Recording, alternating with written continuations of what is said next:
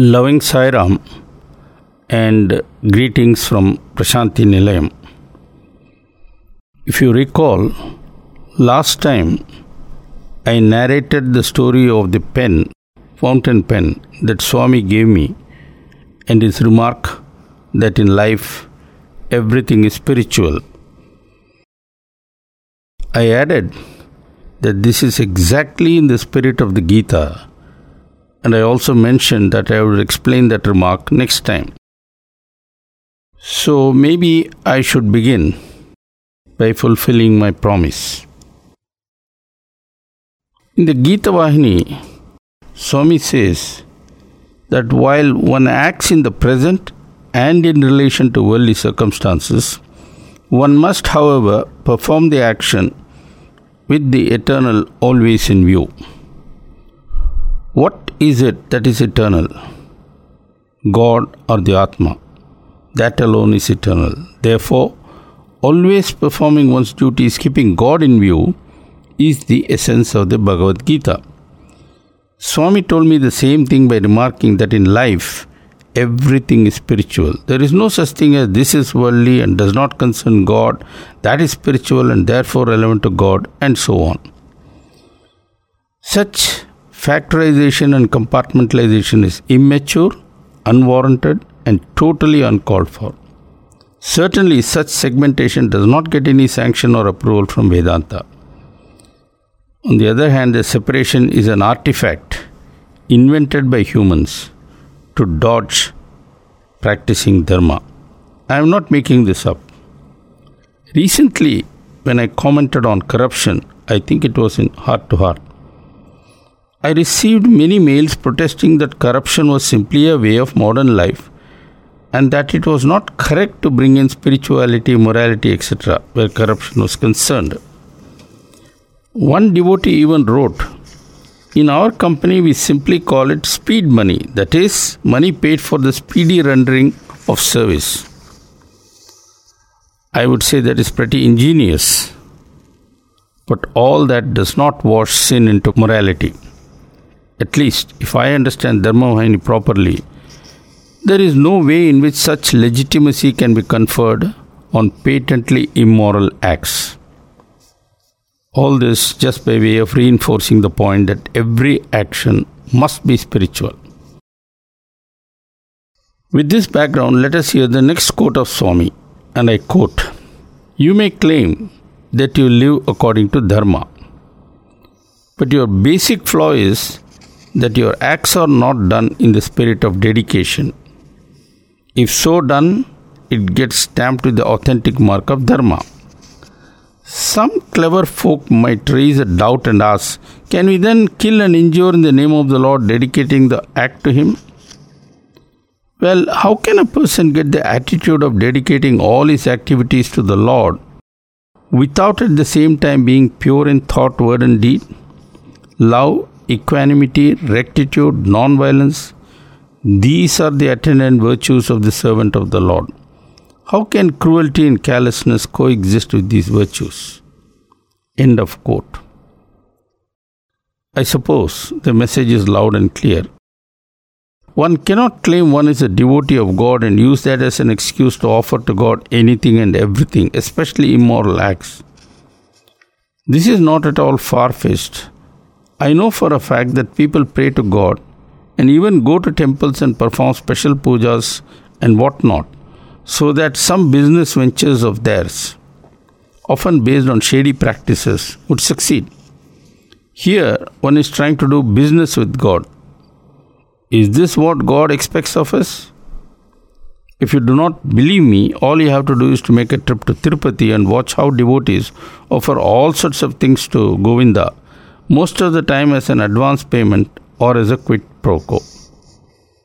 The human mind, said a wise man, has infinite capacity to trick itself. Indeed, just as the mind tricks many into legitimizing immoral acts simply by offering it to God, the mind equally offers its own definition of devotion or bhakti. Here is what Swami says about this practice. Quote, "Simple folk believe that they have bhakti towards the Lord, but they do not pause to inquire whether the Lord has love towards them. People who pine to discover this are rather rare. That is really the true measure of spiritual success. End of quote.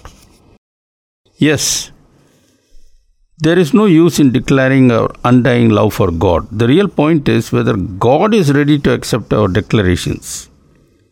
In the quote just offered, Swami refers to a devotee pining for the Lord.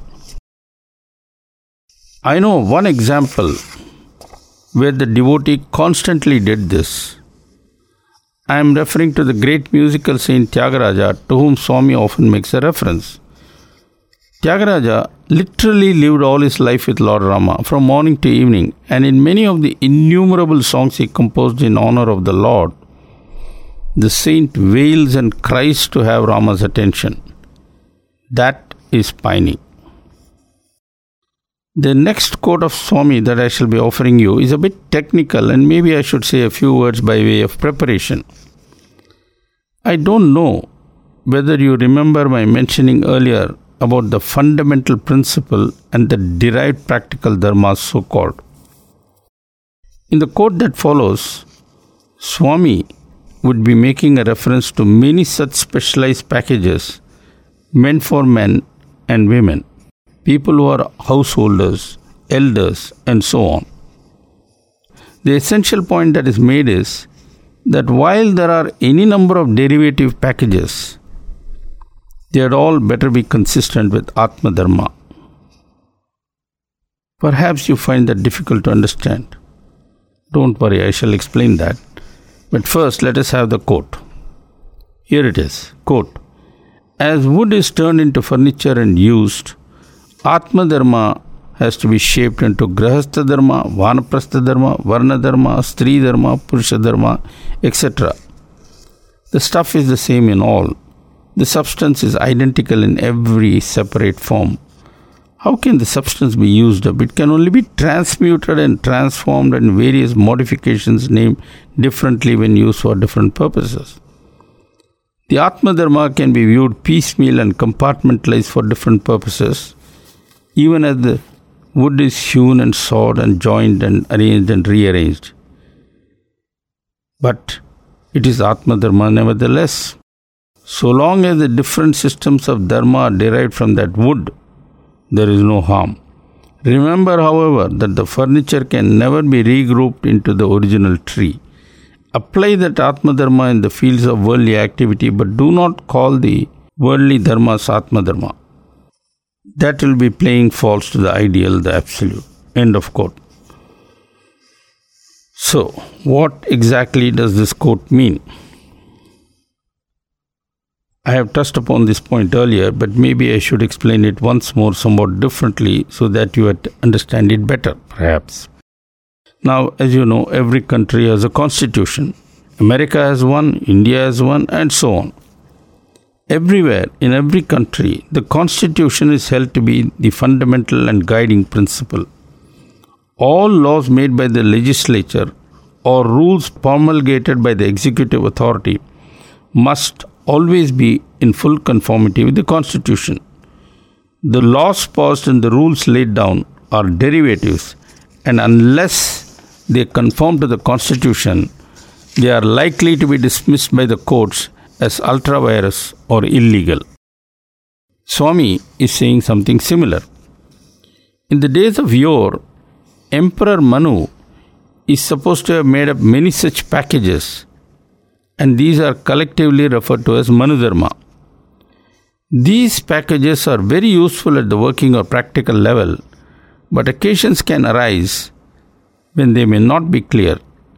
In those circumstances, one has to check out the action contemplated or one's interpretation of Manu's rule book by referring to the basic principle or Atma Dharma.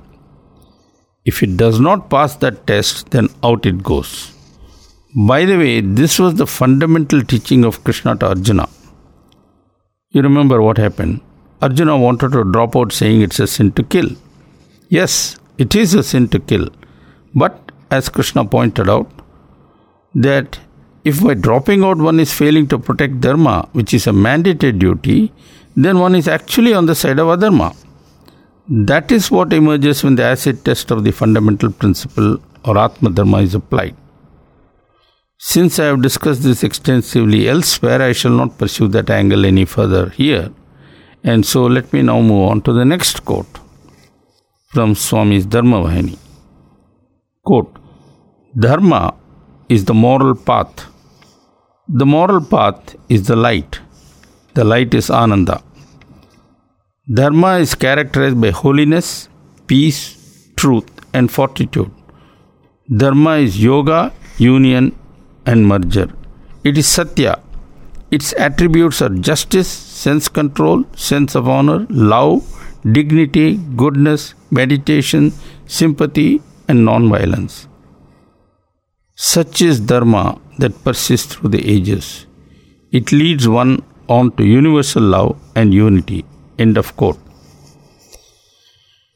This quote is short but full of deep meaning, and we need to digest it slowly and carefully.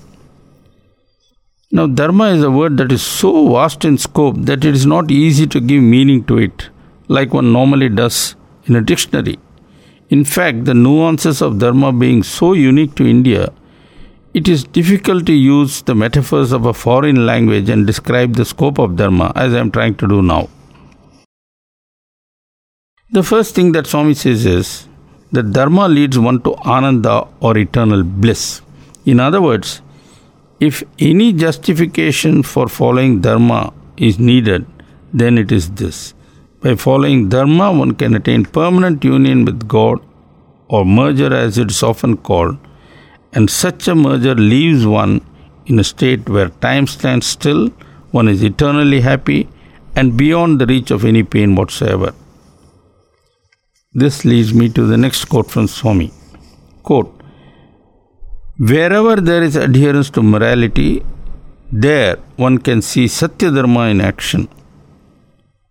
In the Bhagavad Gita too it is said, where there is Dharma, there is Krishna.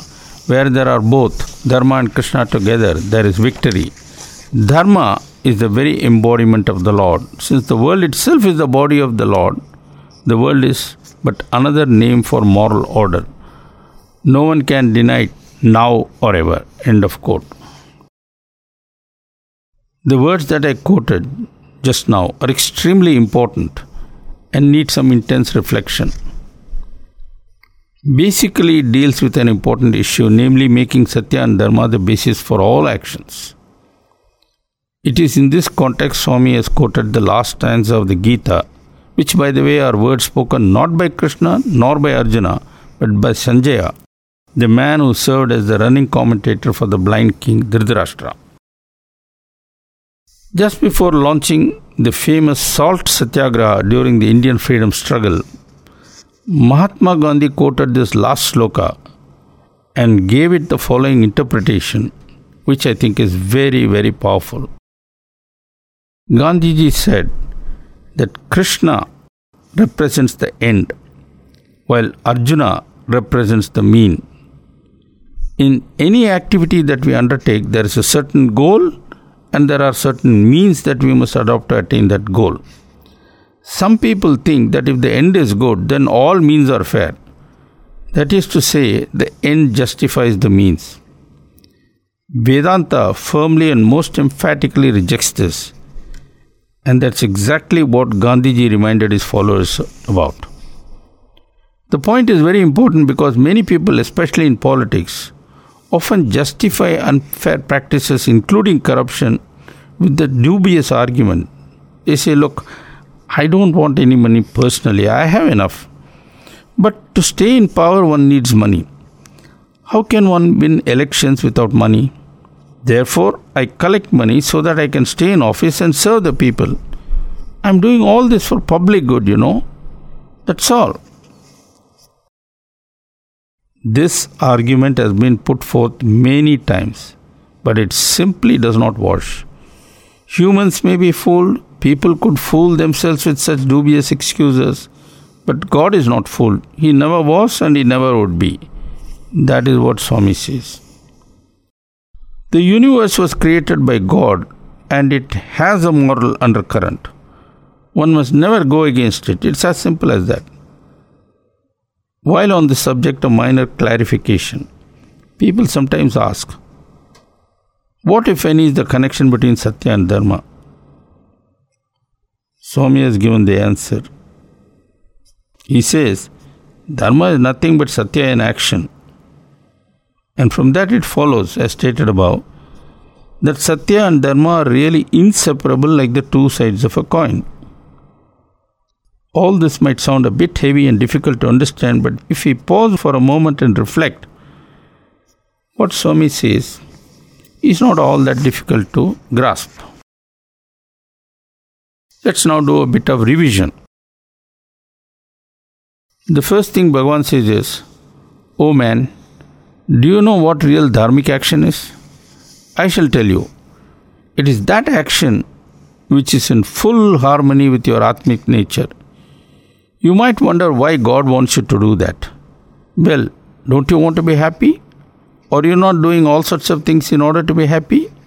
You are you not? All I am asking you to do is to act in accordance with your Atmic nature, real self, true self, call it what you will, because that way you would attain real happiness." That's essentially what Swami is telling us all the time. Now, this raises many questions, especially in the minds of people not used to spirituality. They would shake their heads and say, listen, the key to happiness is money, lots of it. Don't you know if you have plenty of cash, you can buy your way out of any problem or difficulty? With wealth, one can have a nice house with many rooms, all air-conditioned and full of the latest gadgets, a couple of luxury cars, maybe even half a dozen, and vacation homes in many resort areas. With money, one can travel wherever one wants, whenever one wants, have rich and influential friends, etc., etc. And do you know what Vedanta's response to all this is? It says, "Oh man, all that you say might appear to be true. But to what extent? Wealth can go away, in fact even evaporate suddenly. Or else you may have a terrible medical problem like near paralysis. Of what use is your wealth at that time?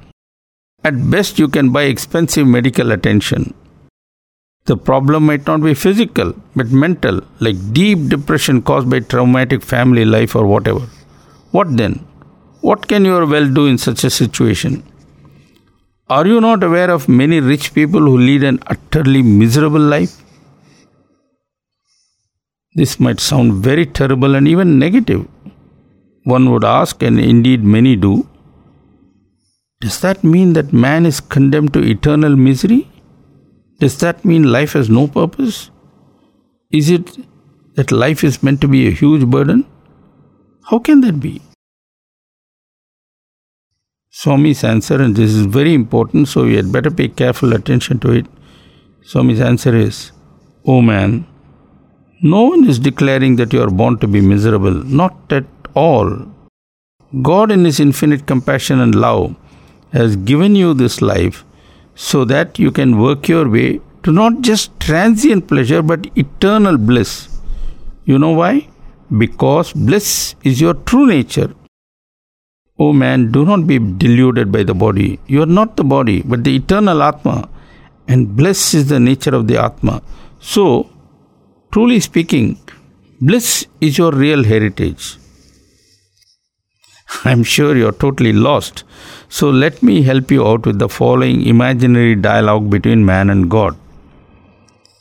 Man asks, "God, if bliss is my heritage, then why am I so miserable?" God smiles and replies, "Son, that is because you are not opening the door to eternal happiness." Man is astounded. Wonderstruck, he asks, "But God, don't you know that I am struggling all the time to find happiness? I am working very hard, running around so that I can relax and be happy. How can you say I am not seeking happiness?" God answers, "My dear fellow, I am aware you are trying to find happiness. But how can you find it if you look for it in the wrong place? Man then says to God, "O Heavenly Father, I live in this world. This is all I can see and experience. That being the case, where else can I seek happiness other than in this world?" God responds, "But man, do you want fleeting happiness or real lasting happiness?" Man is astounded by the question and says, "God, who would want transient happiness? I want permanent happiness. Indeed, everyone wants that." God smiles and says, "Son, I am happy to hear that you want permanent happiness. Are you aware that you are looking for it in the wrong place?" Man is stunned and struggles to find words. Feebly he says, "But God, why are you saying that?" "Well," says God, "tell me, dear son, how can you find something permanent in an impermanent world? Don't you think you should look for something permanent in that which is itself permanent to start with?" I slipped in this imaginary dialogue between man and God mainly to stress that in this transient world, pleasure always comes with pain. They are like two sides of a coin. Can one have a coin with just only one side? No. And similarly, in this transient world, one cannot have pleasure forever. Can have pleasure for some time, but afterwards, pain is sure to come. No escape from that. Well, that might seem like depressing news. So what is man to do? Is everything lost? Not really. Let us go back to some of the things I said earlier and break them down into simple steps and rules. Swami says the following. 1.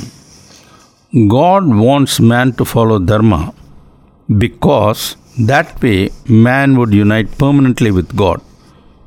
This is what is called merging with the Absolute. 2. When one merges with God, the merger is forever, which means that one is permanently free from bondage. 3. Freedom from bondage also means freedom from pain, misery and suffering. Remember, bondage means being a slave to desires, greed, anger, etc. Every one of which is sure to bring pain and suffering. 4. Okay, one is free and there is no bondage. What happens? The answer is simple. Permanent bliss. That is the main point. I am aware that all this would be difficult to understand and even more difficult to put into practice because of the way we have been brought up and the worldly attitudes that have been etched and frozen into us for many, many years. But times are such and the difficulties that humanity faces are so huge that we have no choice but to get back to the basics. And there is nothing more basic than Satya and Dharma. While Satya is the concept, Dharma is the practical manifestation of truth via action. While Satya is the foundation, Dharma is the superstructure which can even be as huge as a skyscraper. Maybe I can give a little analogy or example to illustrate what is meant by being in tune with Satya and Dharma. Those of you who are familiar with classical Indian music, be it of the South Indian type or the Hindustani type, you would have noticed that the musicians invariably have an instrument called tambura that provides a background drone throughout the concert. No matter what song is sung, no matter what the tune or the raga is, no matter in which region of the scale the musician is wandering, the cardinal rule is that he must always be in tune with Shruti or the drone of the tambura. Listen to this clip which provides an example.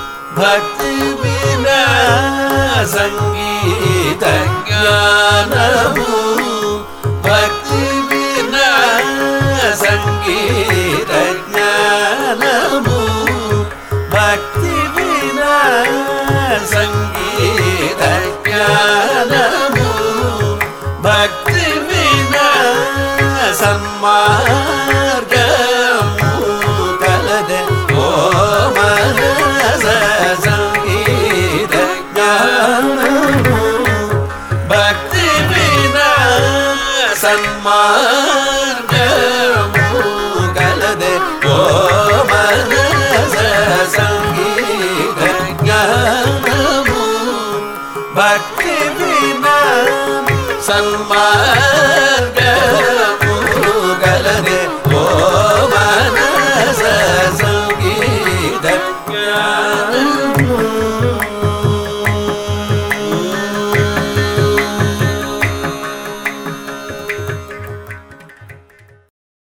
Did you hear the clip? Did you get the idea? Good. The point being made is that in life, all actions must be ever in tune with Satya and Dharma, even as musicians are required never to deviate from the Shruti. If they deviate, it's called Apashruti and is regarded as a distortion of music. Similarly, if action deviates from Dharma, it becomes Adharma. That's not difficult to follow, is it? Let us now gather our thoughts and see what all we have learned thus far. I put it as follows. 1. Adhering to Dharma is essential for becoming one with God. 2. Once one becomes one with God, one ceases to experience pain, since one is transported to a state of permanent bliss. 3. And the recipe for achieving the state of permanent bliss is to make sure that every single action of ours is in tune with the nature of the Atma, the same way a singer makes sure he is in tune with the tambura. In practical terms, it means that every action must be saturated with Atma Bhavam, meaning the action must be full of selfless love, the way Swami's actions are. I think I have said enough for this talk, and maybe I should sign off at this point. Take care. God bless and Jai Sai Ram.